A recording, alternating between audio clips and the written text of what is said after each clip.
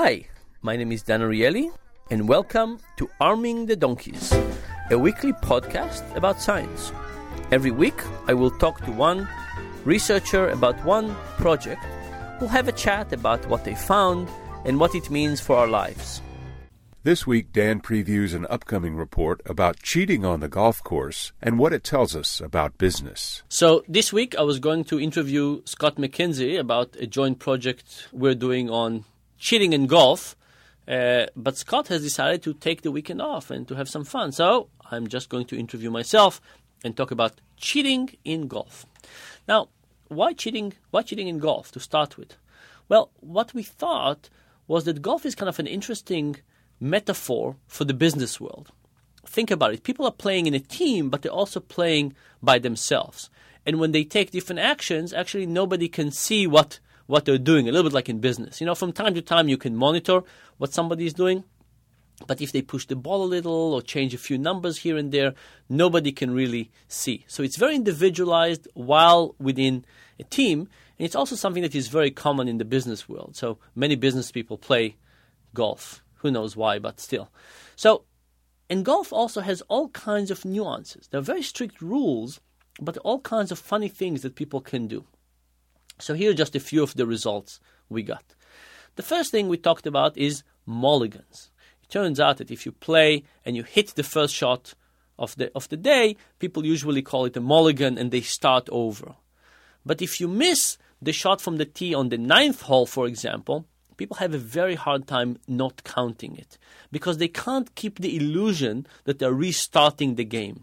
So somehow it seems very important to be able to restart the game for this illusion that people are being honest. Another interesting thing is how people are able to move the ball when it's a little obstructed.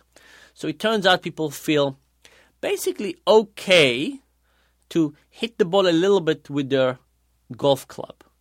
They feel a little bit worse about kicking it with their feet because it's more direct, you're touching it more. And they feel much, much worse about picking it up and moving it directly with their hands.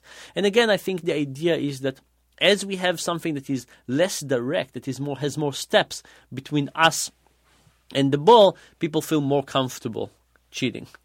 And finally, we also asked the question of when would people cheat more? When they play against a friend, their boss, or a client.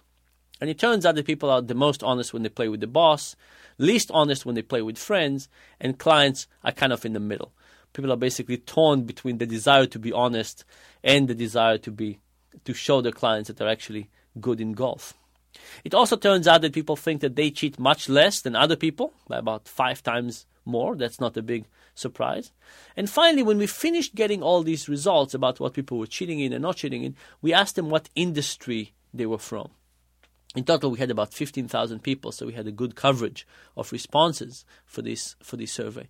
And it turns out that one of the most cheating industries were advertising. Okay, maybe not a big surprise, but what was nice was that people in advertising actually cheated a lot, but they recognize it. When we asked them how much are people in your industry cheating, people in advertising basically said, we're cheating and we know it. Another interesting industry was law enforcement. Those people cheat more than average, but they actually don't think that they cheat at all.